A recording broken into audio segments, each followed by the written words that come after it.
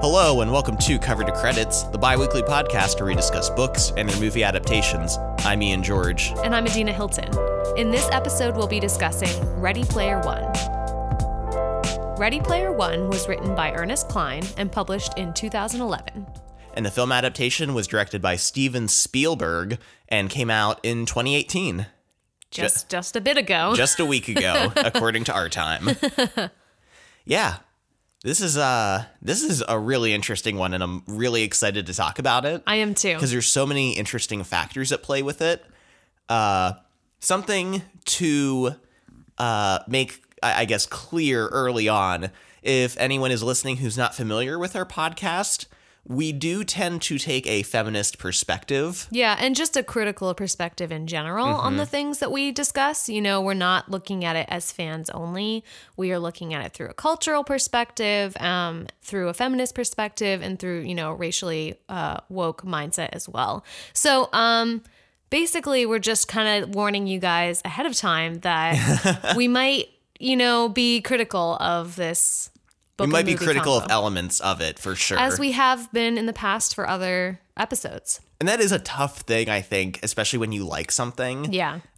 When suddenly you find like these problematic faults with it and you're like, but I like it. Yeah. But I also have to be aware of these elements and kind of come to terms with them. And it's a challenging thing, I think, for a lot of people. It is. And we will be discussing it in great length up ahead, but that's just to let you guys know what's coming. We hope you'll continue to listen. We hope if you're a fan of the book or the movie and everything else that you'll give us a shot, and listen. And, we may disagree, but hopefully you enjoy our discussion on it. Yeah. Another warning, Ian is becoming sick. I will age 30 years over the course of this one podcast. You won't catch anything from listening to it, but he might sound a little stuffy when we're talking. So.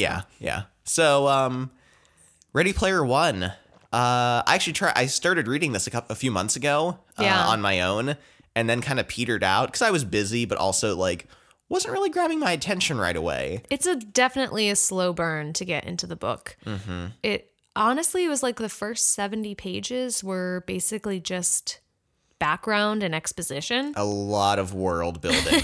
A lot of it. Yeah. And so the world this book inhabits and movie inhabits is a dystopian future of the year 2045. Yeah. Where basically the Earth is about where you would expect it to be.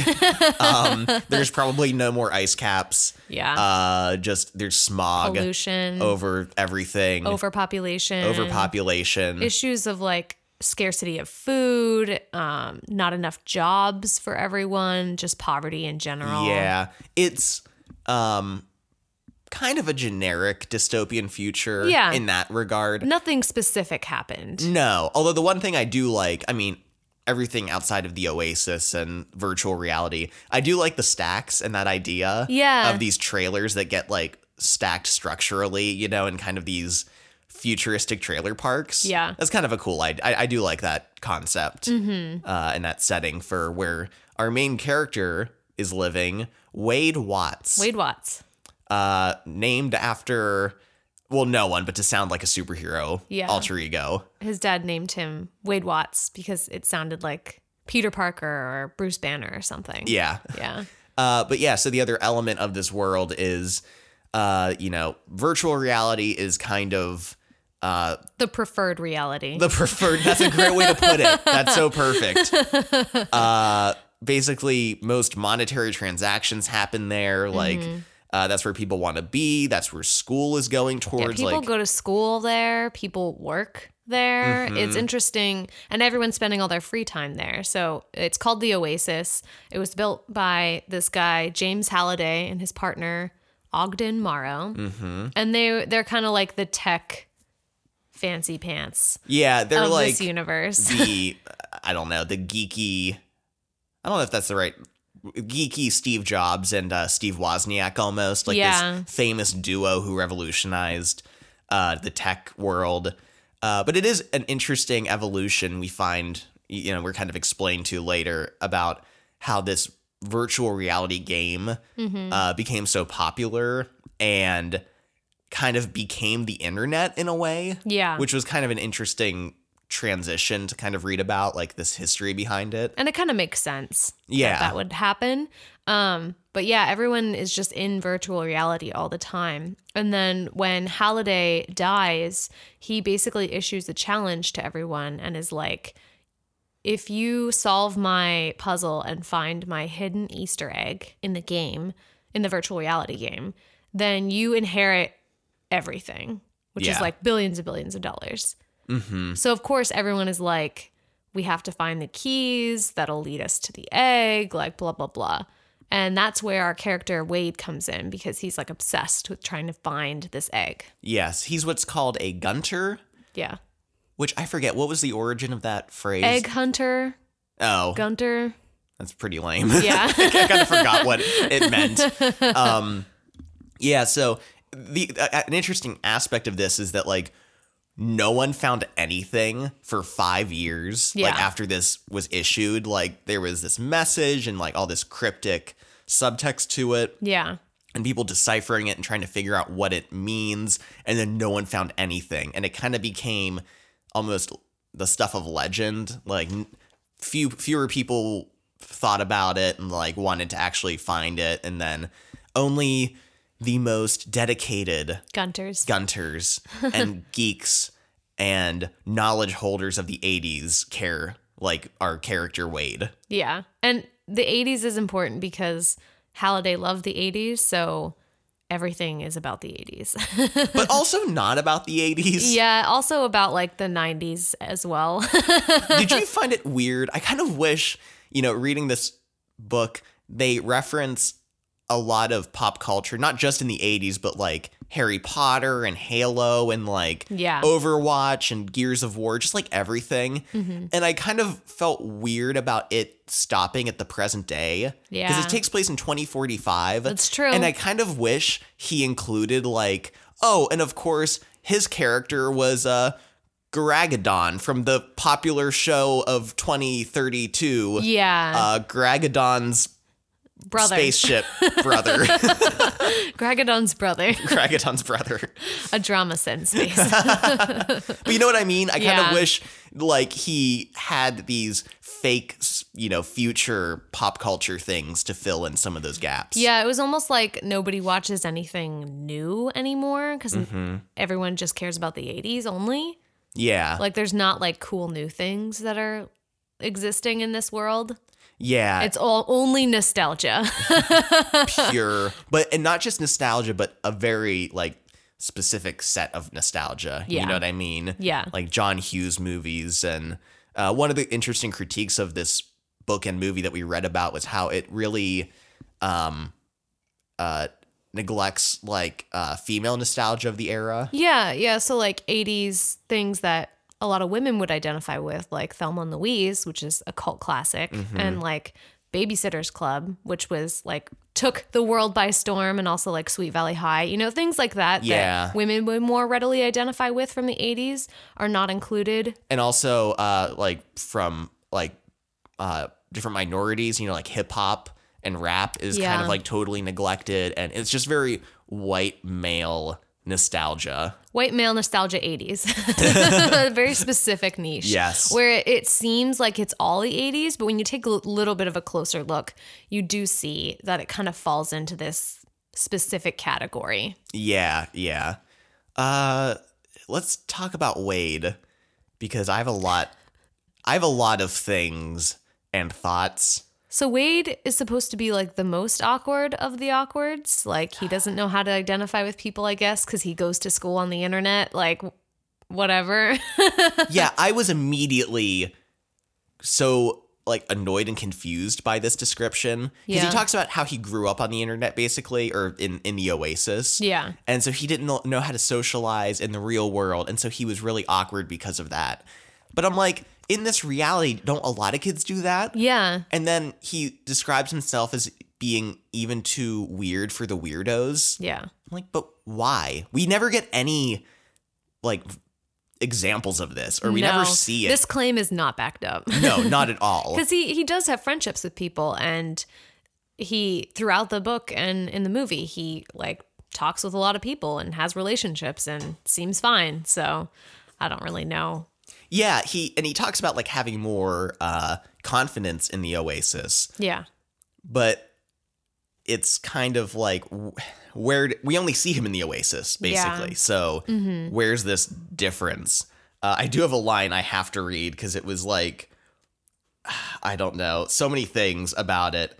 He is confronted by bullies. Oh, yeah. And he comes up with a line, a comeback. A guy's mocking his clothes, and he says, "Your mom bought them for me," I retorted without breaking my stride. "Tell her I said thanks the next time you stop at home to breastfeed and pick up your allowance." Ugh. Then he ends this, he says, "At this school, the only real weapons were words, so I'd become skilled at wielding them." I'm like, I don't think you're as skilled as you think you are. That was a really weird comeback. It was really uncomfortable for everyone. Like, what? Yeah, so it's just kind of wanting its cake and to eat it too. Yeah, he's cool and he knows all the references. He's like an 80s and Halliday scholar, but he's like super awkward and an outcast and like a loner, you know? Yeah. He lives with his aunt because his parents died or something. But but like all the other characters are like, yeah, we don't have family either. So I don't know. It's just like a bunch of kids, like 18-year-olds just running around basically. Yeah. In the movie, oh God, I don't remember his name and I don't really even care who plays Wade. Oh yeah. Ty something? Ty. Didn't you say? Yeah, it's Ty something. Yeah. But I don't really care because he's not that interesting in this movie. He's not. Yeah, one of the main differences is he doesn't attend school.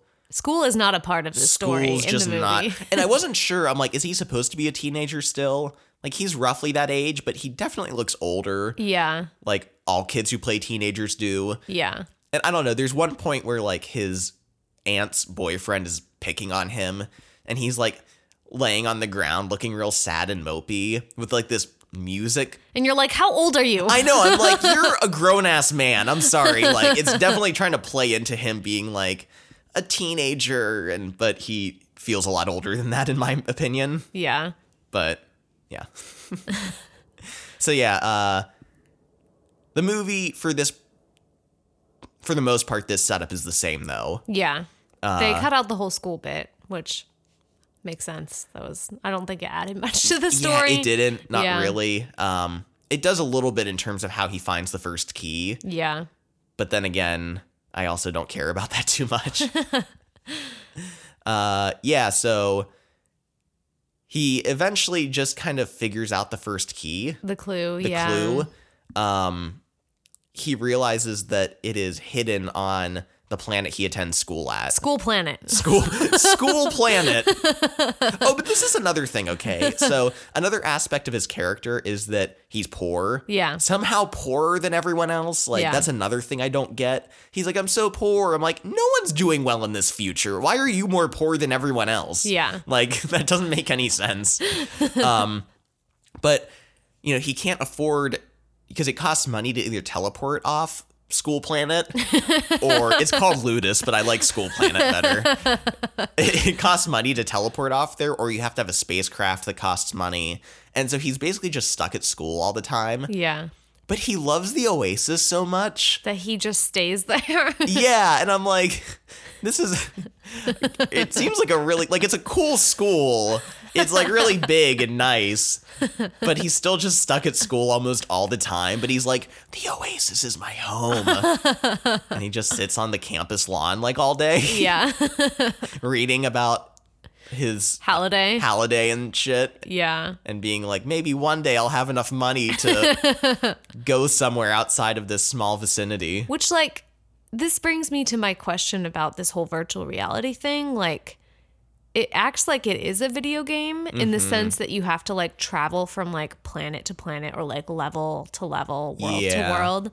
But it's also, like, not a game because like so much more is happening than just game things there. Like people go there for like business meetings, and like the whole idea of having to pay to travel is sort of confusing. Yeah, a little bit. I'm like, but it's virtual reality. Like, can't you just go anywhere?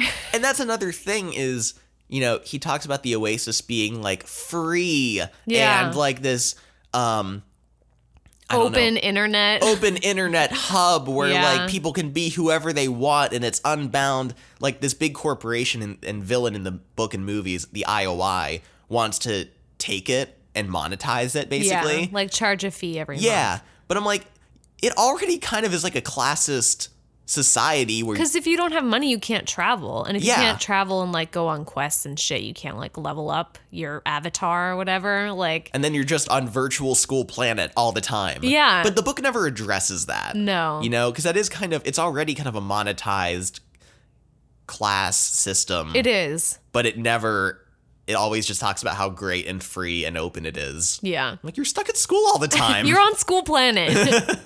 So basically he finds out that the bronze key, the first key you have to find. A copper. Oh, I thought it was bronze. No, it's copper. Oh, copper.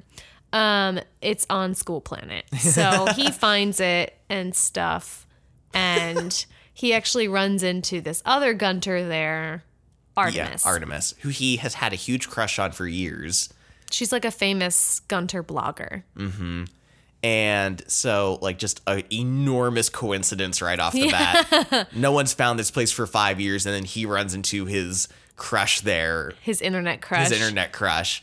But essentially, he is able to play for the copper key, and he has to play a old video game called Joust. Yeah.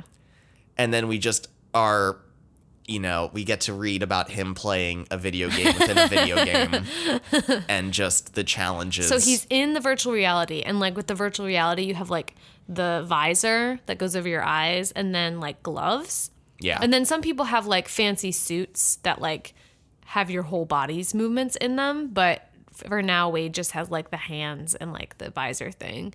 And so he's sitting in his like hideout with his hands like out playing this game that's like in a game booth type thing, like like an arcade cabinet. And like just every once in a while reading this story, you just kind of mentally take a step back to just thinking about Wade in this van, like waving his arms around, like moving the joystick, but there's like nothing there. He's just like moving his hands and like pressing imaginary buttons, and he's just all sweaty and like freaking out and just is ridiculous. Another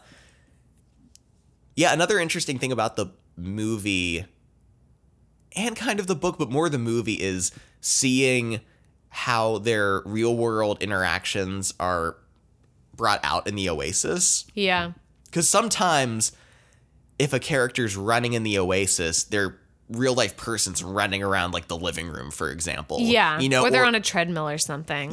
Or they're on like this crazy treadmill, which is cool. It's kind of a cheesy Steven Spielberg-y thing to do, and I kind of like, they do a lot of visual gags with that, and I enjoy it. But every once in a while watching the movie, when we don't see the characters in real life, you're kind of wondering what they're doing. You're like, what are they doing right now? Like, there's a scene near the end of the movie where Wade is like fist fighting this guy, and suddenly it's like really fast kung fu. Like, is he doing this in real life? Like, what's happening? And we never see. You know, other times, you know, if he's spinning around, he's really spinning around in real life. So there is kind of that questioning brought up, I think, with what's actually happening here. How much are you doing in the virtual reality? How much of a Wii situation is happening?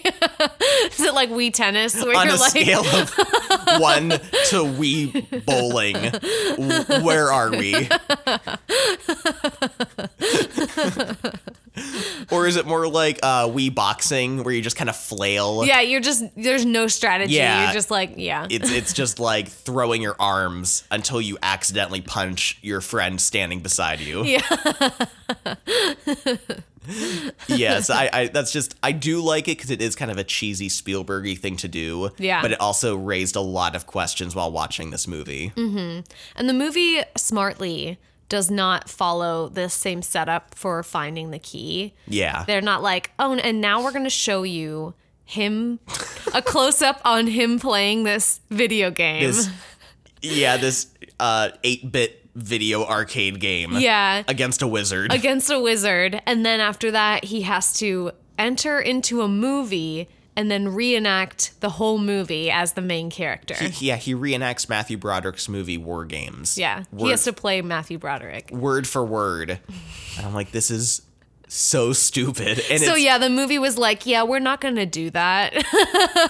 Which makes sense because like, why would anyone want to watch that happen? Yeah. You know, reading about it is one thing, but watching it is another. So for the first challenge in the movie, it's just like a race. Yeah. And this is a really cool, action-y, it is fun scene. This is kind of what I wanted from a movie like this. I'm like, in a virtual reality world, Well, anything can happen. yeah, I want to see like such an unrealistic amount of action going on. Yeah. That is just crazy Craziness. and kinetic and frantic. And that's what we got. And I liked that. Like I really I'm not sure the movie ever Kept that up. reaches the heights of that initial race scene. Yeah. But it's really cool. Yeah, Wade has a DeLorean, which Yep. is super sweet. Artemis is in it. She's on a motorcycle. From Akira, I think it is. Yeah. And his friend H is in, I forget, like some kind of monster truck. Yeah. But, and then you there's obviously other background.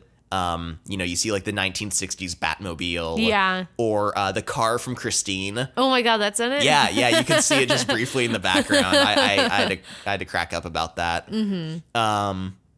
But then like King Kong is like trying to bat cars away. Yeah. You know, or it's the like, T-Rex from Jurassic Park shows up. Yeah. There's just a lot of cool, crazy elements going on at the same time. Mm-hmm.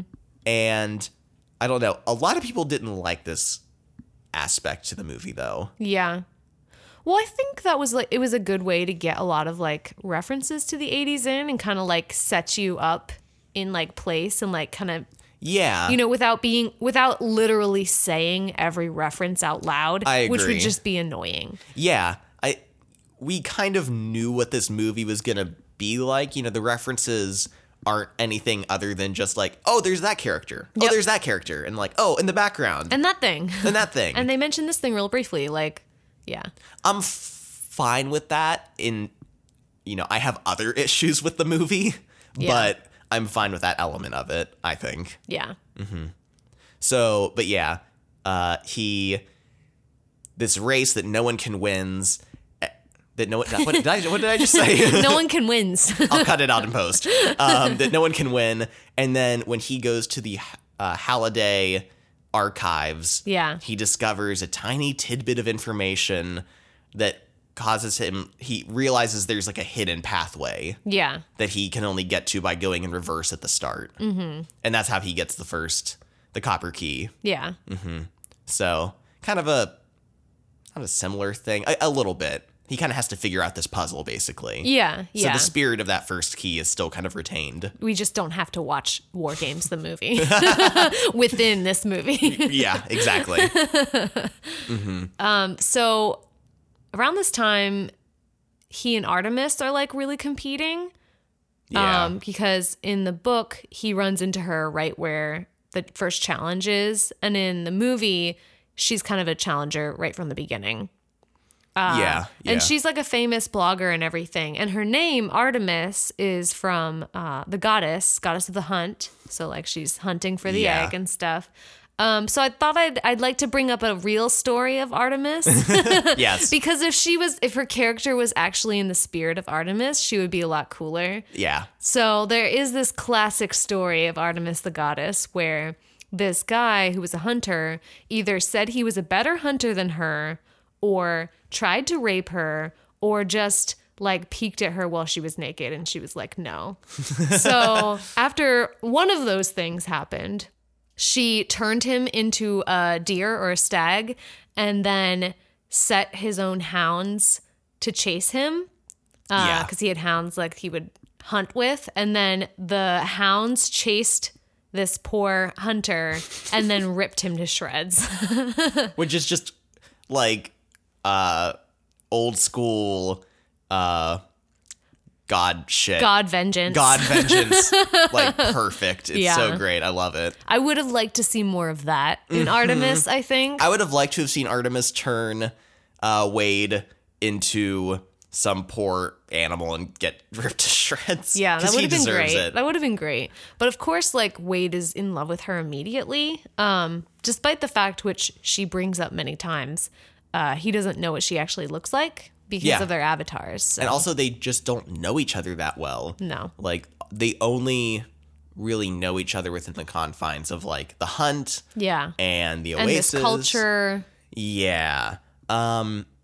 In the movie, he professes his love to her very quickly. It's like 30 minutes into the movie. Yeah. I cringed hard when he did it. I was like, oh my God. Because they don't really spend that much time together in the movie at this point. Like, they've been trying to figure out the clues and find the keys and stuff. But then there's a scene where, like, they're at this club dancing and he's like, I love you. And I'm like, what? And she was like, what? Yeah. And she basically, you know, lays it out for him like, you don't know me. Yeah. Stop. And he was just like, but why don't you understand that you're everything I want in a nerdy, everything I've idealized in a yes, woman. in a nerdy geek girl fantasy girl. Yeah. And in the book too, like, they talk a little bit more. Like, they do. They email a lot and then they digitally meet up in the Oasis at the club, like same as in the movie. The club. The club. The 0G club. And he tells her he loves her again, and she's also like, stay away from me, basically. And then just kind of cuts all ties from him. Yeah. And then he gets real stalkerish. Yeah. Sends her a lot of emails. He drops flowers onto her fortress planet. He does, yeah. Because that's what this world is like. Like, you have your own planet. Your own little asteroid you call home. He's like, special delivery, dropping some bombs of flowers. Yeah, and also he does the thing where he holds the boombox over his head, like that one movie that I can't remember its name. Say Anything, yes. Just like a lot of cheesy 80s stuff, but yeah, he just goes way too hard, and it's very cringy, and I'm not into it. I'm not about it. No. And he just kind of wants to win her, like the egg. So, I don't know. Artemis is, I wish there was more to her. I do too. Maybe some of her backstory. I would have liked that. Yeah, we get a brief hint of that in the movie. Yeah. Where she's like, my dad was a guy who died. And Wade's like, also my parents. She's like, but my parents more. Yeah, so that's another element of this world. So the IOI is this evil corporation, McEvil bad guy corporation. They're just bad. Yeah. They want to like take over the Oasis, like we said. So they're trying to win the egg because if one of their IOI drones, they call them Sixers, if one of their corporate drones wins the egg, then the whole company will own it. So the Gunters are sort of playing against these drones who have all the money and experience and weapons that they need and the Halliday knowledge. So they kind of have this unfair advantage because they have a whole corporation behind them, where each Gunter is, you know, playing on their own or in a team, depending on how they're affiliated. But they're just evil McEvil, you know, nothing like... Yeah, and it's so bizarre because essentially they have like, I don't know, credit cards and stuff that they, like, people... are loaned money from them. Yeah. And then when those people can't pay it back, they like enslave them for indentured servitude, and they just like do some kind of work for them and never are able to pay off their debt, basically. Yeah. So it's kind of this. So based on that, one would assume that there's no kind of police or judicial system or like governing body that's like keeping control of this. And without jumping too far ahead, there is a part at the end where the police show up in the movie. Yeah. And I'm like, where have you been? Like, this is so out There's a lot going on and you have not been around. No. like Wade's trailer stack gets blown up because the IOI is trying to like sabotage him. Yeah. They find out his avatar's identity and they're trying to, they don't want him to win because they want to win. So they like tried to blow him up. And I'm like, where are the police? Like, how can they do this? And then why are they literally letting IOI just like haul people off to a prison to work? Like, yeah. So any influence the police have at the end of this story is like way too little too late. And it like, doesn't feel like it's going to affect anything at all. No. The Wade's stacks getting blown up, though, does actually bring this conflict to the real world and actually gives us a little bit of a real danger, sense of danger, because they find out who Wade really is through his school records, and they try to kill him by blowing up his home. Yeah. He doesn't escape. He just wasn't there through luck. So also his aunt is dead. Okay. No one cares. Yeah. But also that sweet neighbor lady, Adina. That sweet neighbor lady that we get like a 1-sentence description of, and then we never hear from her again. And then he again. mentions 5 more times in the story, like to avenge her. Yeah. I'm like, you didn't care about her. Yeah. But so after this happens, he kind of has to go on the run. And in the book, he lives in Kansas. Columbus. Well, no, in the book, he lives somewhere else. He lives Oklahoma in City, I think. Okay, yeah. And then he moves to Columbus. Yeah. In the movie, he was just always in Columbus, so that makes sense. But yeah, so this kind of sets off this like him evading IOI. Being on the run, undercover, kind of. Yeah, and so in the book, he just moves to Columbus. The movie, though, we get a weird thing that happens where he gets abducted. Yeah. And is brought to Artemis, the real life Artemis. Yeah. And she says, "Welcome to the Resistance." Yeah. And then they never explain that. And we're like, what is the Resistance? What I are was you like, we watched the movie and then we were talking about it later. And I was like, remember that part where he's brought to the Resistance and then we never find out what it's about and like what they're doing at all? Yeah. And Ian was like, oh yeah. Like that plot line was dropped like really quickly. Because it's implied that because this guy showed up to where Wade was and like chloroformed him. Yeah. And so Artemis knew who he was, which implies that she has some kind of like back channel power and knowledge and like is almost like this, I don't know, figure in this underground revolution. But we're never really given a scope of what this is at all. And you're like, what are they resisting? Do they just resist IOI? Are they resisting like the government in general? Are they just like hiding from something? Like we just don't really get more information about that. And like really quickly in the movie, they get to this place. And this is a chance for Wade to meet Artemis in real life. And they kind of have like moments where they connect in person, which is interesting, and I like it because in the book they don't meet in person until the very, very, very end. Mm-hmm. Like literally everything has already happened, and then they meet. Yeah. So I kind of liked them getting to meet.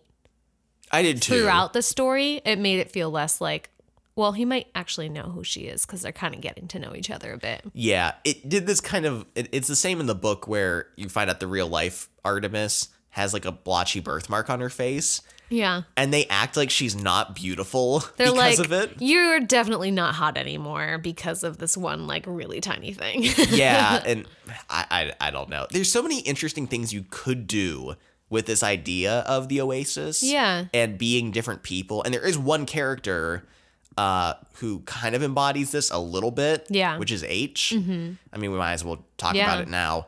H is, in the book, a white male character in the Oasis, and then we find out in real life she's a black female who's also a lesbian. Yeah.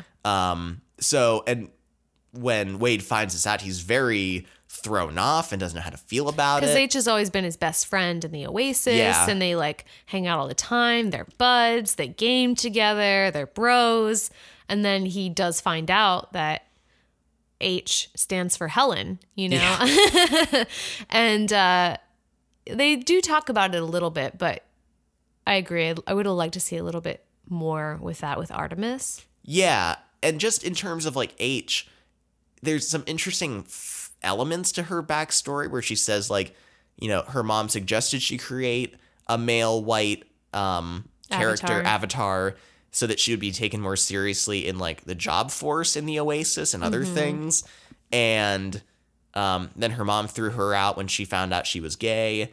But this is just like such little kind of thrown at you. And it's like, not part of the main. I'm like, this should be the main story. Like, her story seems like it should be so much more interesting. Yeah, let's have it from her perspective. That would be great. Yeah, and you know, that's such an important element of the Oasis, but we really only experience it through Wade's perspective. Yeah, and we don't really get to hear about what it must be like for her to have a friend like Wade, someone that maybe she really trusts and cares about, but she can't share this like deep secret with him, you know, like how does that make her feel, and like what are the things that she goes through. And it's just sort of about Wade's reaction to her and not about like her having to hide herself for so long. And we also get this really kind of dismissive, shitty resolution to it from Wade. Yeah. Where he's like, at the end of the day, I realized it doesn't matter her gender or race or sexual orientation because she's still my friend, blah, blah, blah. But I read a review about this book that was like, he should care about those things. Yeah. Those are important factors to who she is and like her life in the real world. And if they are friends, he should care about that. Yeah. You know? And not just like, well, she's still knowledgeable about pop culture of the 80s, and that's all that matters to me. Basically. So this was just like such a great opportunity for these stories that really just is not fulfilled at all in my mind. No, but she is played expertly in the movie by Lena Waithe. Yes. She is great. Lena Waithe also stars in Master of None as a character in that show, and she's great. She plays Denise in that show.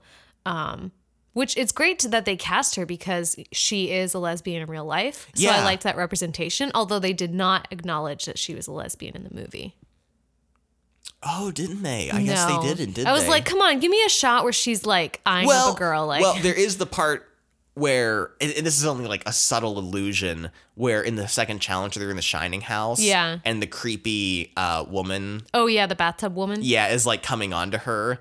And she's like, yeah, let's just see where this goes. Yeah. But that's before you know. Well, yeah. Those are kind of two separated dots you kind of have to connect. So I agree it is a little bit unfulfilled in that regard. Yeah, but she's really funny and I really like that she's in it. Yeah, and I mean, like, you can tell, like, they really just distorted her own voice. Yeah. Because, you know, they changed it to be more masculine for her avatar, but you can tell it's like still her voice and she's still just really funny. Yeah. In that second challenge in the movie where they're exploring the Shining hotel. Yeah. There's kind of a whole little just not plot, but like you just follow her around as H. Yeah. For like a good portion of it. And that is such a funny scene. I love that. It is. Because H, the whole thing with H is that she doesn't like horror movies. So she hasn't watched The Shining at all. And they're all like, how have you not watched The Shining? This is like Halliday's 11th favorite horror movie. He's like, I don't like horror movies. And so she's just like wandering through the house being like, oh, what are these two like little girls doing over here? Little girls, can you help me? Oh my God, I love that Let me part. get the elevator. Let me go into room 237 and... I am very curious about... I haven't read much about that scene in the movie. Yeah. Because essentially, if you haven't caught on or haven't seen the movie, they enter Stanley Kubrick's movie, The Shining. Yeah. And it's a very accurate like recreation of the setting and a lot of the stuff. You don't see Jack Nicholson or anything, but a lot of those elements are there. And I kept wondering watching this scene, I'm like, are people going to like this or hate this? Yeah. Because that movie's so revered by so many people. Like, and you know, Stanley Kubrick's like a legend of directors, blah, blah, blah. And I'm like, it's kind of a silly scene. Yeah. I'm like, I don't know if people are going to like this or not. I liked it. I did, yeah. I thought it was really funny. And it was sort of like, people have parodied The Shining, the movie, before. Yeah. But it's just kind of funny to see someone, because, you know, most everyone knows what's happening in The Shining, and to see H go through it and have like no idea, like the consequences of her actions. I'm just like, oh, this is so great. Yeah. Yeah. I did enjoy it because, I mean, I don't hold that to like any like high regard, The Shining. Like it's fine. Yeah. Yeah. So that's a more interesting second challenge in the movie than we get in the book, which is, what is it? He has to do a video game trophy collecting challenge, and then he has to play a real life 8-bit video game in real life. These are so boring. And also go into Blade Runner. Yeah, but like only for a moment. It's so boring. It is. All of the challenges are like, first you have to play this video game, and then reenact a movie, and then go to like a movie place, and then do another video game. Yeah. And that's all of them, honestly. Yeah, and it just never felt like there were any stakes. No. You never really questioned whether he'd be able to do it or not, because he's the best. Mm-hmm. He knows everything, because he's Wade. Yeah. But yeah, I just was not interested in these parts at all. I skimmed them hardcore. Yeah. But yeah, just boring. Yeah, there's a lot of the book where it's just a lot of exposition. Yeah. And not a lot is happening. Like the first 70 pages of the book, and then after Wade finds the first key and like does the first challenge, there's like 6 months where nobody knows how to to get to the second one. So it's just nothing again. And I was like, oh no, it was just getting like exciting and interesting. Yeah, because they blew up his house and he's on the run. And then nothing happens again. And we get a whole chapter describing his apartment and his like haptic feedback gloves and like full body whatever and his like supervisor. Yeah, all his like super suit stuff. And I'm like, ugh. Like a whole chapter. And that's kind of how a lot of the world building is tackled in this book, which I think overall the world he created is interesting. It is. But he just tackles it in these really dense chunks that are super boring instead of like, I don't know, just spreading it out. Like just spread it out a little bit, you know what I mean? Yeah, or like keep us guessing and keep us wondering what is happening. You know, one of the books that I really, really loved recently was the Fifth Season. It's a sci-fi book. And one of the things I loved but also hated about it was that I never knew what was going on. And like they didn't give you a lot of information about the world you were in and also like the past. And you were constantly trying to figure it out, but it was exciting and it made me want to keep reading. And there was so much tension and suspense because I just wanted to know. And there's definitely an art to that. Like, oh, for sure. I don't know how authors can do it and some can't, but like, this is Ernest Cline's first book also. So. Yeah. And I think it's a matter of trusting the audience. Yeah. You know, like I think, and especially in a movie sense, I think a lot of times studios are like, they don't want to take risks. Yeah. They're like, no, we need to exposition everything at the beginning so audiences aren't confused. Mm-hmm. Like people will leave in the middle of the movie if they're confused. Yeah. But, you know, I'd rather be challenged. Yeah, because the movie also gives us a lot of exposition at the beginning. But I'd rather just kind of go with the ride a little bit. I don't have to know everything. Like, let's find out along the way. Yeah. Mm-hmm. And it also, in terms of the book, feels like we're getting chunks of important information much later. For example, the IOI and their indentured servitude thing. Yeah, that's like plopped right in the last like 70 or like 25% of the book. Like all of it's the last bit. And then all of a sudden it's just like this plot. And I'm like, why have we not heard about this before? Yeah. Kind of important. And the movie does a better job of kind of alluding to it earlier. Yeah.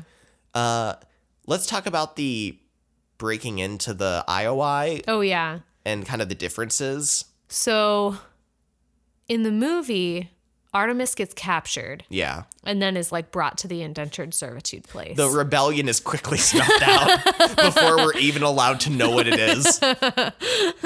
And Artemis kind of sacrifices herself and gets caught. Yeah. So she's inside the IOI. Yeah. And then she sort of, they're trying to rescue her and they kind of help her, but then she sort of uses her position inside to kind of be like a person on the inside, basically. Yeah, yeah. Which it kind of exciting. And honestly, this IOI set is really great in the movie. Yeah. It's very Spielberg-y. Like I'm sorry, I keep using that word, but you know what I mean. It's, practical sets, a lot of it, which I appreciate. Yeah. And it feels kind of like Minority Report. Yes. In a way. There's kind of an element of goofiness to it, but there's that real texture of it being a real set. Yeah. And there's kind this isn't the Oasis. This is the real world. And there's a lot of thought put into, she gets put in this like phone booth looking thing. Yeah. And in the Oasis. So they put like this helmet on her, but the strap is locked so she can't take it off. Yeah. And a lot of these elements and details I appreciated and liked getting to see. But so she escapes. Yeah. And essentially at this point in the movie, the last key is known, but the IOI has put like a force field over it. Yeah. And the same thing is happening in the book too. Pretty much, yeah. Yeah. There's like, they know where the key or like the gate is, and they're just blocking anyone from going in it. But IOI can't figure out how to solve the clue. Mm-hmm. And so, in the movie, she's helping from the inside take down the shield and do other things. Which is another real world element of danger and risk that I like. Yeah. That the movie did a little better in certain instances. That she could be discovered at any moment. Yeah. While she's in the Oasis. Mm-hmm.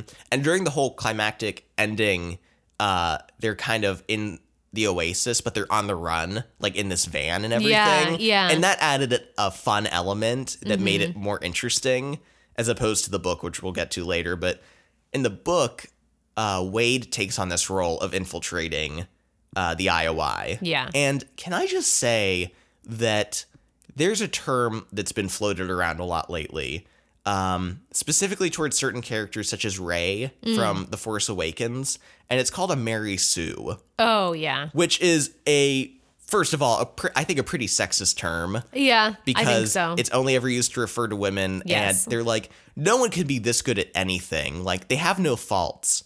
But there's so many male characters that are the exact same way. Yeah, and no one calls them out on their shit. But Wade, if this is a real thing, if we're going to use this term, Wade is a definite Gary Lou. Okay?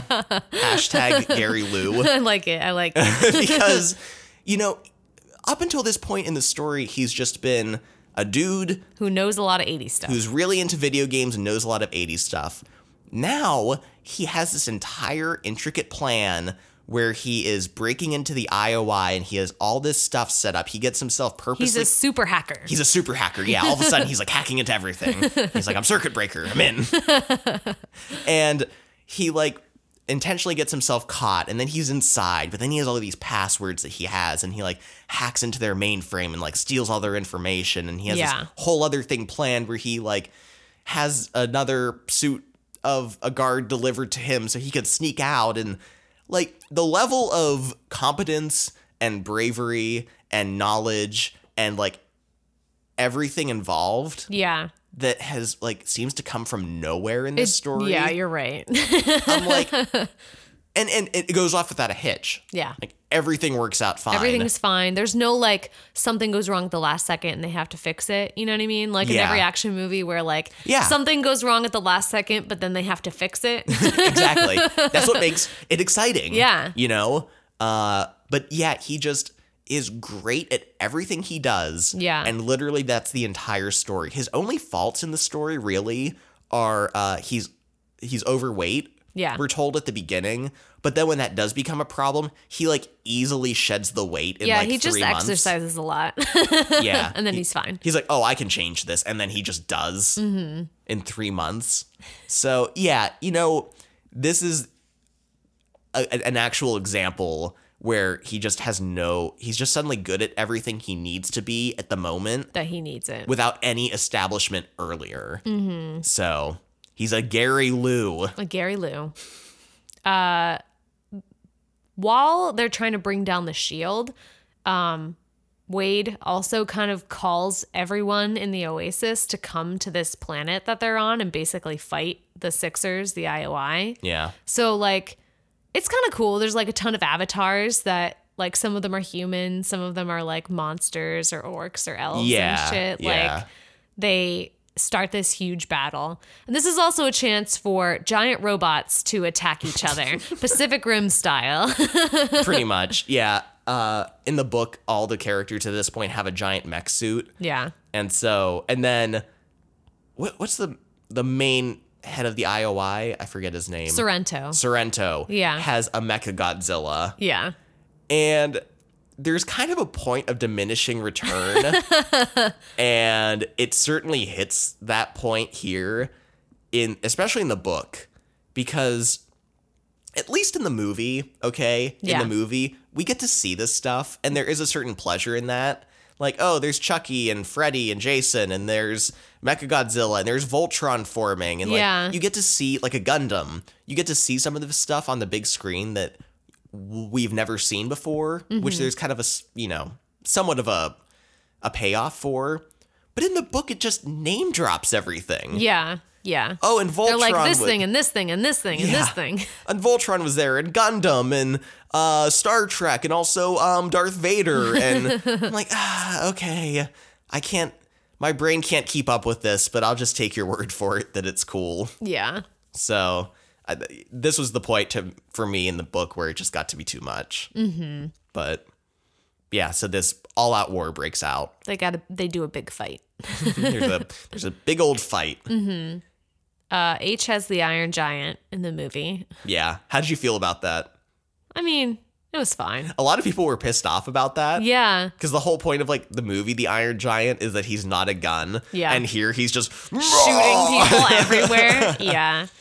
Yeah, I don't know. It was fine. I also didn't care, honestly. Like, it's not going to ruin the Iron Giant for me. Yeah, and there's a lot more going on to talk about. So. Yeah.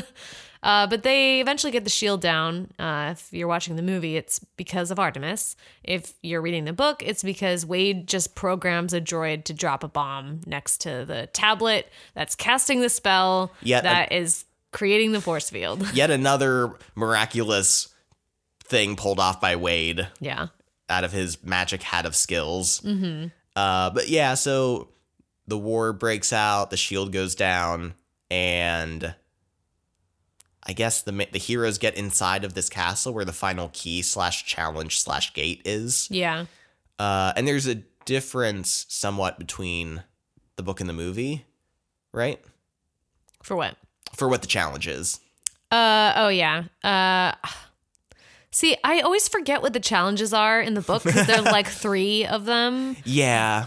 Within each other. Like he had to play like a guitar, and then the guitar turned into like a key. That was like to get the key. Yeah. And then he had to put the key in the lock, and they had to sing the song, the Rush song. From Schoolhouse Rock was to open the gate. It's just, it doesn't matter. None of it matters. Yeah. It's just a bunch of references that add up to nothing. And then he has to like be in a virtual room and then like log into a computer, but he has to put in the right login info. And then he has to play a game inside the computer. Yeah. Yeah. He just plays more games. He has to recite all of Monty Python and the Holy Grail. Oh, yeah, he reenacts that. And then he has to know something about Halliday's past to unlock a computer. To play the game.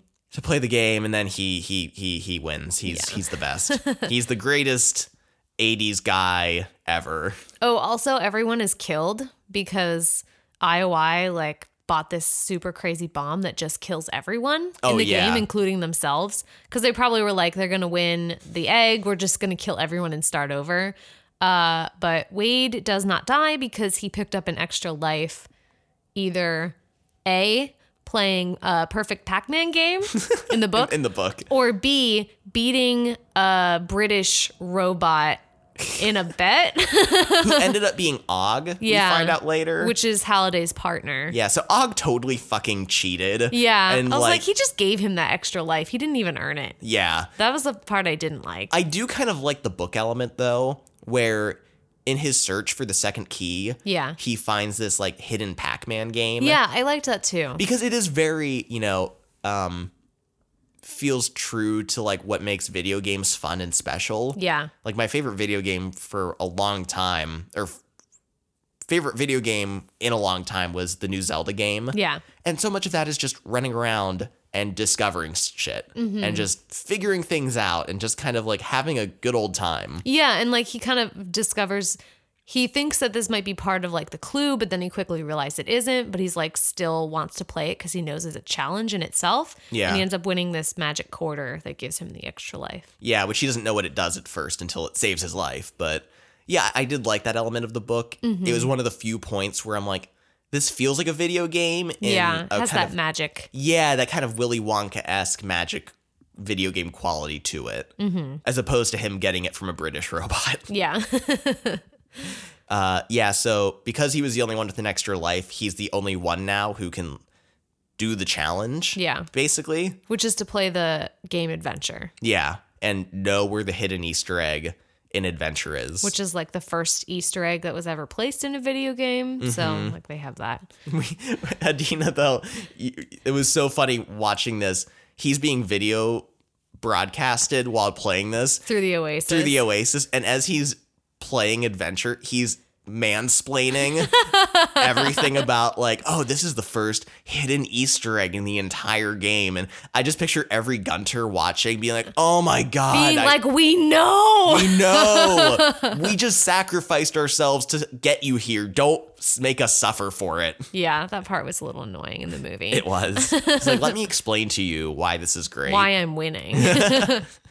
So then we get this not confrontation, but sit down with Halliday. Yeah. Or his avatar. His ghost. His virtual essence. And Halliday's just like, oh, here's the egg.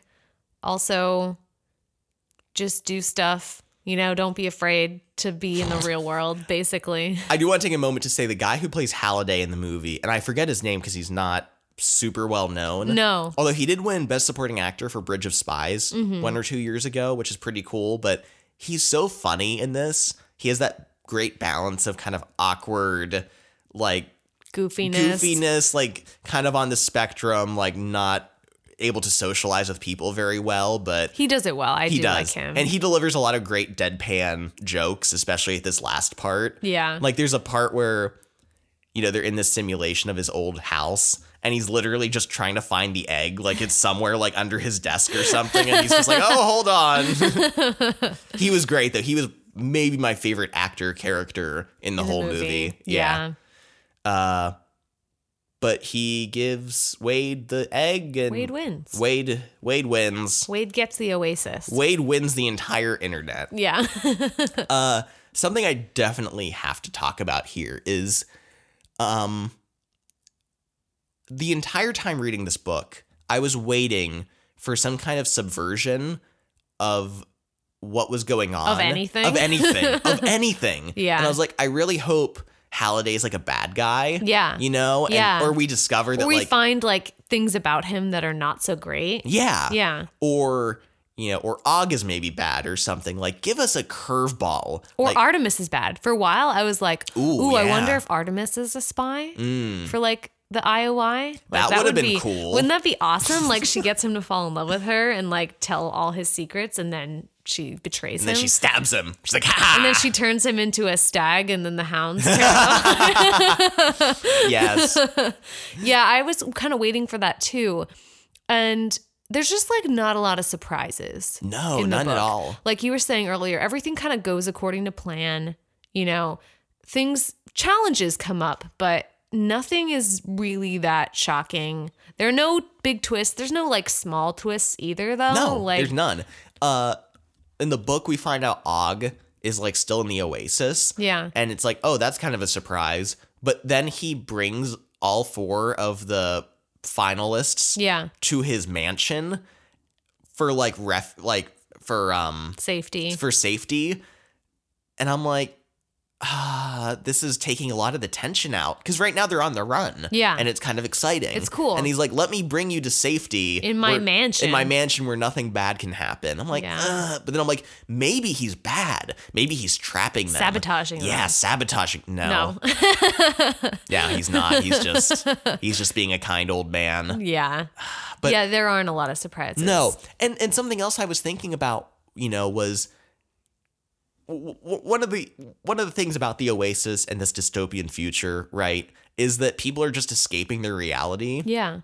And at the end of this movie, when Halliday gives him the egg, he gives him this little speech about, the Oasis is great, but it's not reality. Only reality is reality, and that's why it's great. But I'm like, so wait, but you just created a challenge, right? Yeah. That captured the imagination of the world and caused them to obsess over the past. And you had to be immersed in this. Yeah. In this virtual reality, immersed in the past and nostalgia, and completely ignoring the real world for 5 years. Yeah. Wasn't this a bad thing? Isn't that totally contradictory to everything your message that you're giving saying right now? That the real world matters? Yeah. What? Yeah, I don't know. That was I just kind of got real. It just once again wants to have its cake and eat it too. Yeah. It wants to be about the 80s and nostalgia, but it never wants to critique it. Mm-hmm. It never wants to critique nostalgia or anything that might be bad about it. Yeah. But at the same time, it's the real world is still important. And Wade only agrees because then he has a girlfriend who he can bang. Yeah. Yeah, and this what you're talking about, not criticizing nostalgia or kind of looking at things critically, we really want to talk about kind of this idea of a true fan. Yeah. And being the best. I'm trying to think of a good word. There's kind of a gatekeeping to fandoms. To fandom, yeah. And you have to prove yourself in a lot of ways. Mm-hmm. And specifically, there's a sex aspect to it where women for some reason have to prove themselves more than men. Yeah. And this ties a lot into Gamergate, and something that I think we have to discuss at least a little bit. Yeah. So what's interesting, and I read this really great article that I will post on our Patreon for everyone to read, but it was talking about the context of Ready Player One and when it came out versus when the movie is coming out now. So when it came out, 2011, and a lot of people liked it. They kind of described it as kind of popcorn entertainment, a fun book to read, nothing too serious or intellectual or that challenging really. But now with the movie coming out, there's been a lot more criticism of the book and kind of people calling it out for these problematic things. And the article I was reading was basically saying it's because of Gamergate, which happened roughly in 2015, where women gamers specifically were being harassed, terribly harassed, and rape and death threats. Some of them had to go into hiding actually because people were coming to their houses. Towards women who were in this video game industry and in the geek industry. I think it started with a female reviewer of video games. Yeah. And for some reason, people thought she gave an unfair review of something. And I'm not well-versed in this issue, but somehow it just snowballed from there. Yeah. And it just exposed this idea that women are, don't belong in the gaming and the geek and the nerd culture.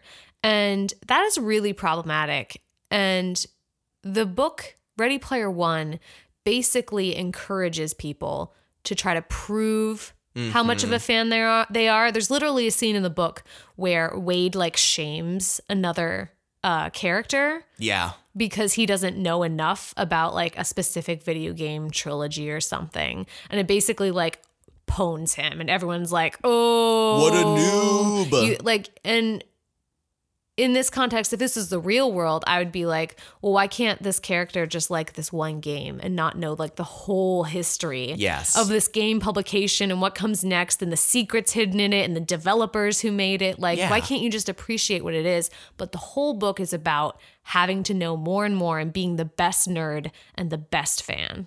Yeah, and they're constantly just shitting on anyone else who doesn't know enough. Yeah. And even amongst themselves, like usually it's kind of in a playful way. Yeah. But there's still that element of like, you suck, you don't know every line of Monty Python and the Holy Grail. Yeah. Yeah, and it just, I can see when it came out, people seeing it as just kind of a harmless, like kind of glossing over that, a geek fantasy. Yeah, like a world where someone's interest in 80s pop culture like can save the world.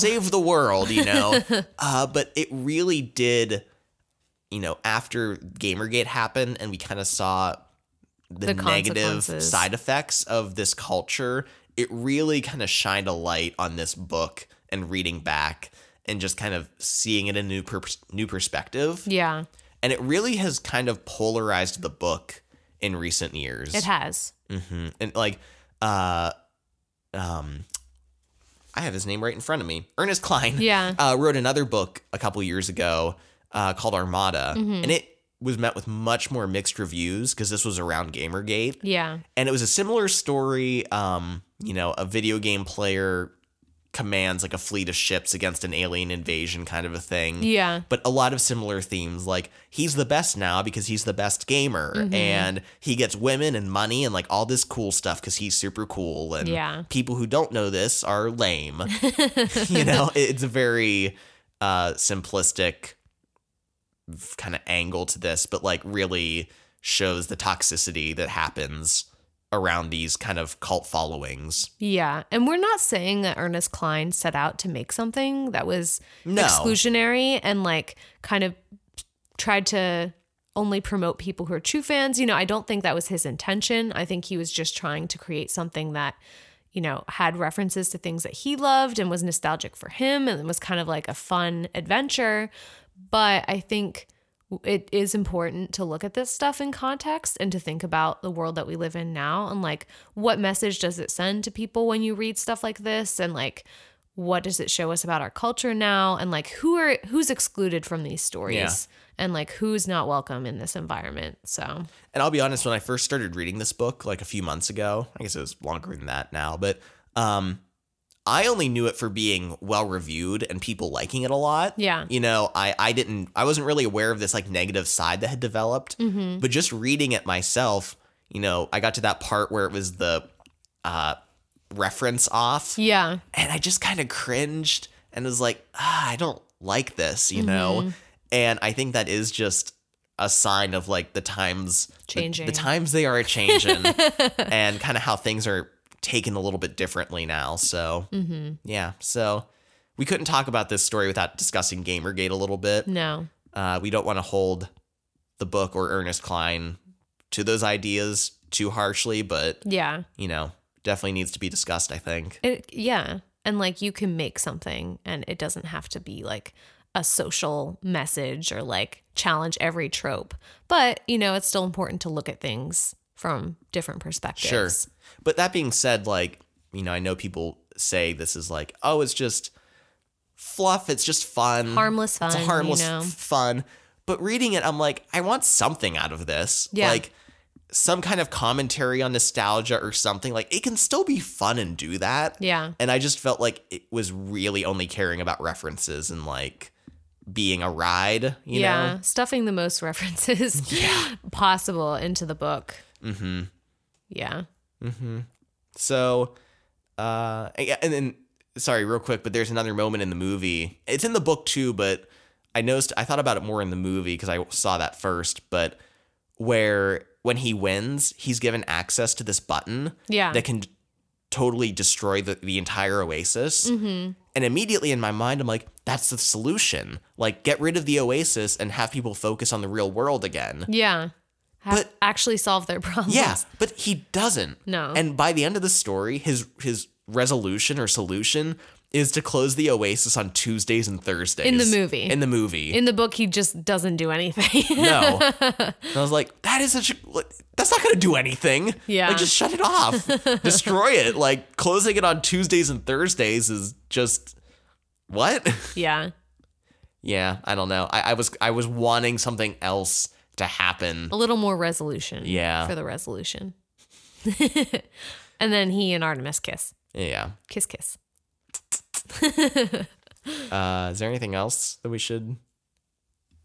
I mean, there's that whole Kira thing where Halliday's in love with Ogden Morrow's wife. Yeah. It's like not a huge plot line, but it's sort of a important one in the book. And in the movie, they talk about it a bit too, but they sort of play it up more like he's not really in love with her. He just like is sad he missed his opportunity with her. Yeah. They call it like his rosebud. Yeah. Which I like as an idea in the movie, like digging into him as a character, Halliday. Mm-hmm. Yeah. And finding out like what opportunity was it that like drove him and whatever. Yeah. But literally naming it his rosebud just kind of was way too on the nose. I'm like, okay, you lost me. I didn't need to have a reference attached to this. Yeah.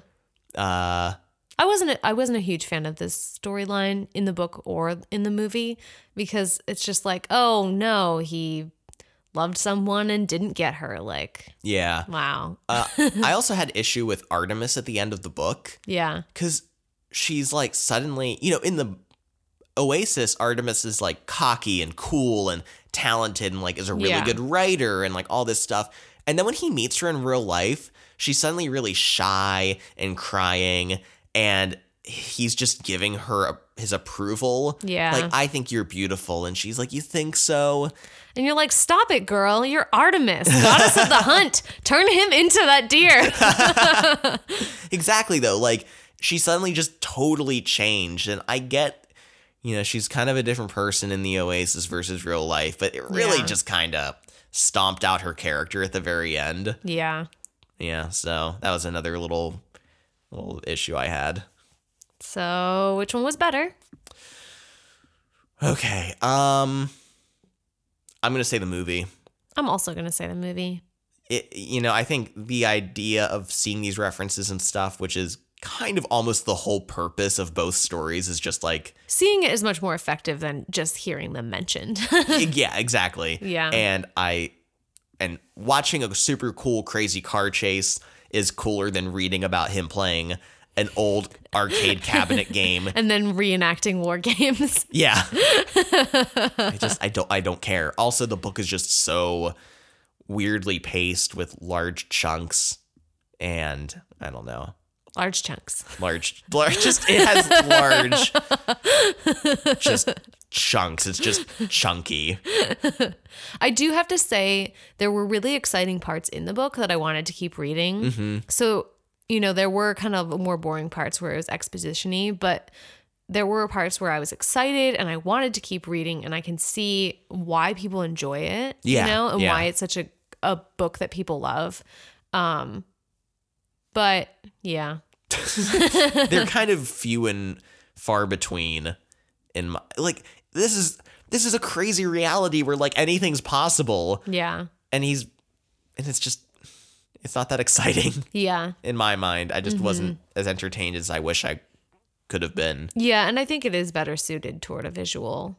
Yeah, I think so too. Not that the movie was like... The movie was fun. I thought it was good. There's a few scenes that I'll remember, but for the most part, it was kind of forgettable in some ways. Mm-hmm. Also the villain in that just went crazy and took a gun. Yeah. To shoot people, I guess, and that's when he was arrested by the police, and I'm like, what? And you're like, where have you been, police? Also, he has like a henchwoman who's totally like that henchwoman in the new Blade Runner movie. Yeah, she even has the same haircut. Yeah, she's just like robot evil. She's like a super dedicated sidekick who is like really good at kung fu and has bangs. Yeah. It was like almost the exact same character, I thought. Yeah.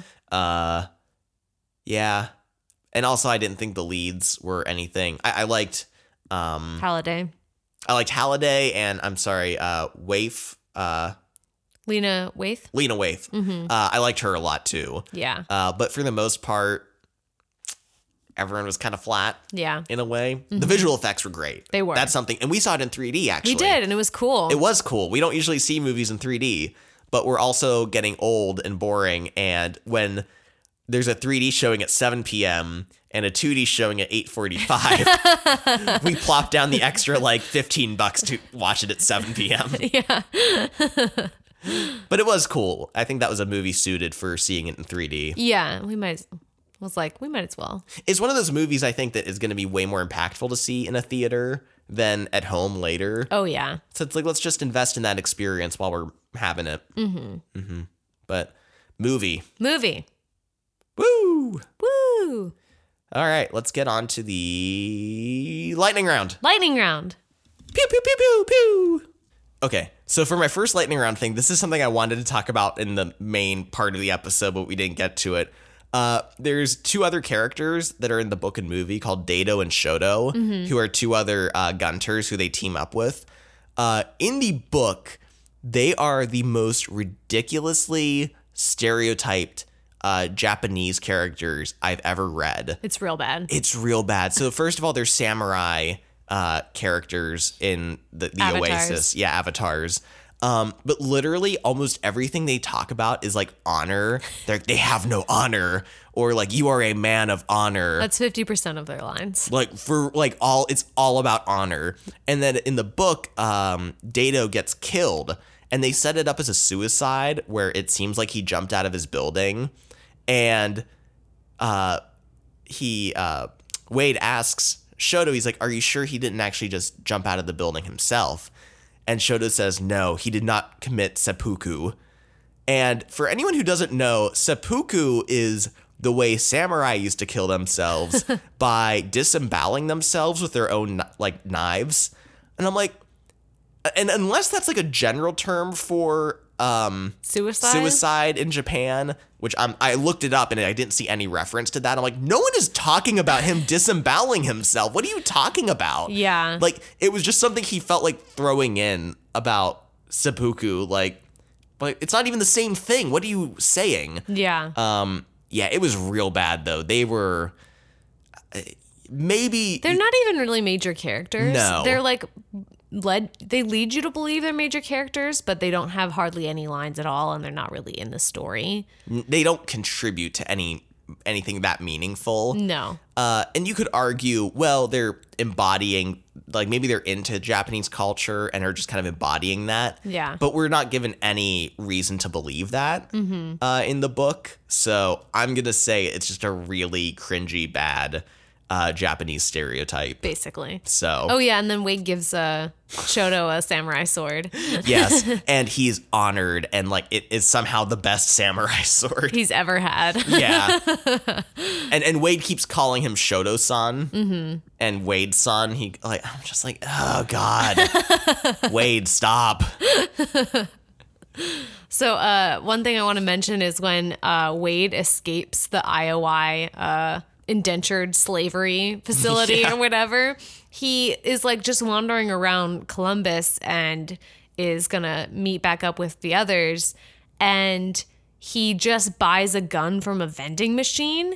And I'm like, this is definitely the future. Like, honestly, it's like one of those details that I'm like, that is the depressing direction that we are headed towards, where you can just like put your change in and like press a button, and then the gun comes out from like this like flap. Although, to be fair, one of the things I liked about it, though, was he mentioned there's a 6-hour cool-off period where you can't use the gun. I think it's a 24-hour. Or 24-hour. Yeah. And I'm like, that makes sense. That does make sense. You know, if you're angry, like, you can't just use it immediately. You can't just buy a gun and then shoot yourself immediately.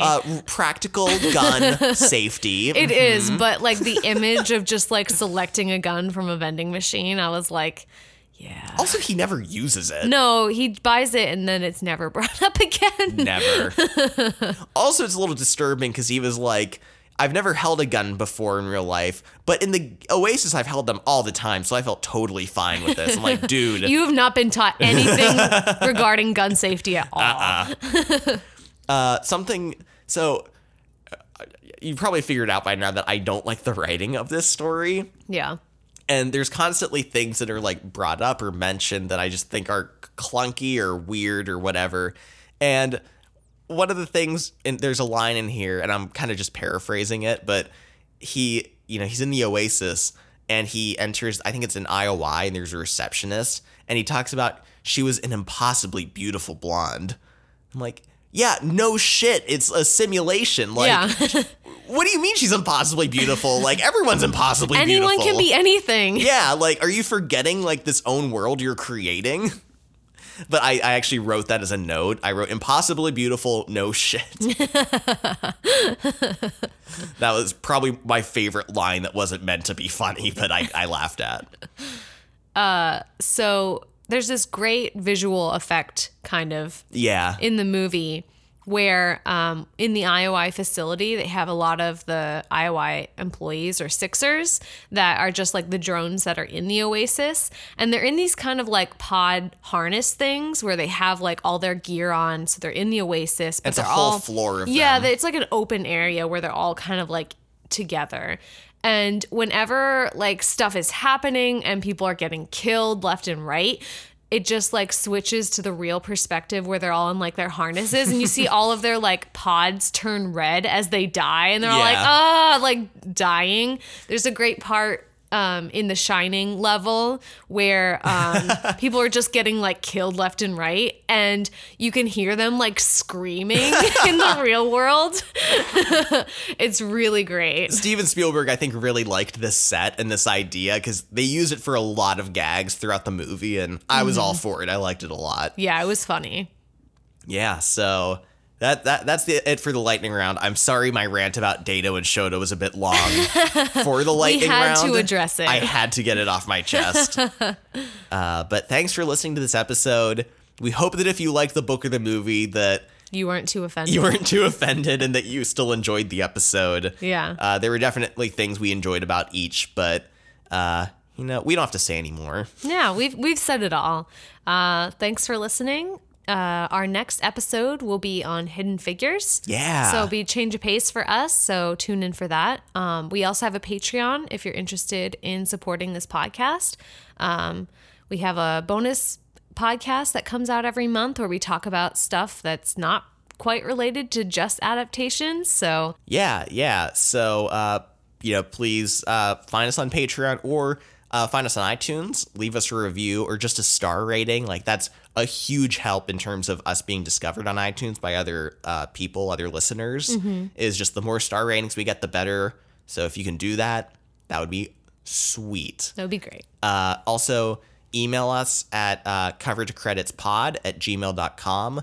Let us know your thoughts on what are we talking about? Ready Player One. Let us know your thoughts, like about our episode, about your thoughts on the movie and book in general. We just got an awesome email from a listener about our episode way back on Hitchhiker's Guide to the Galaxy. Yeah. That was really cool getting to email him a bit about it and just getting his feedback on it and everything.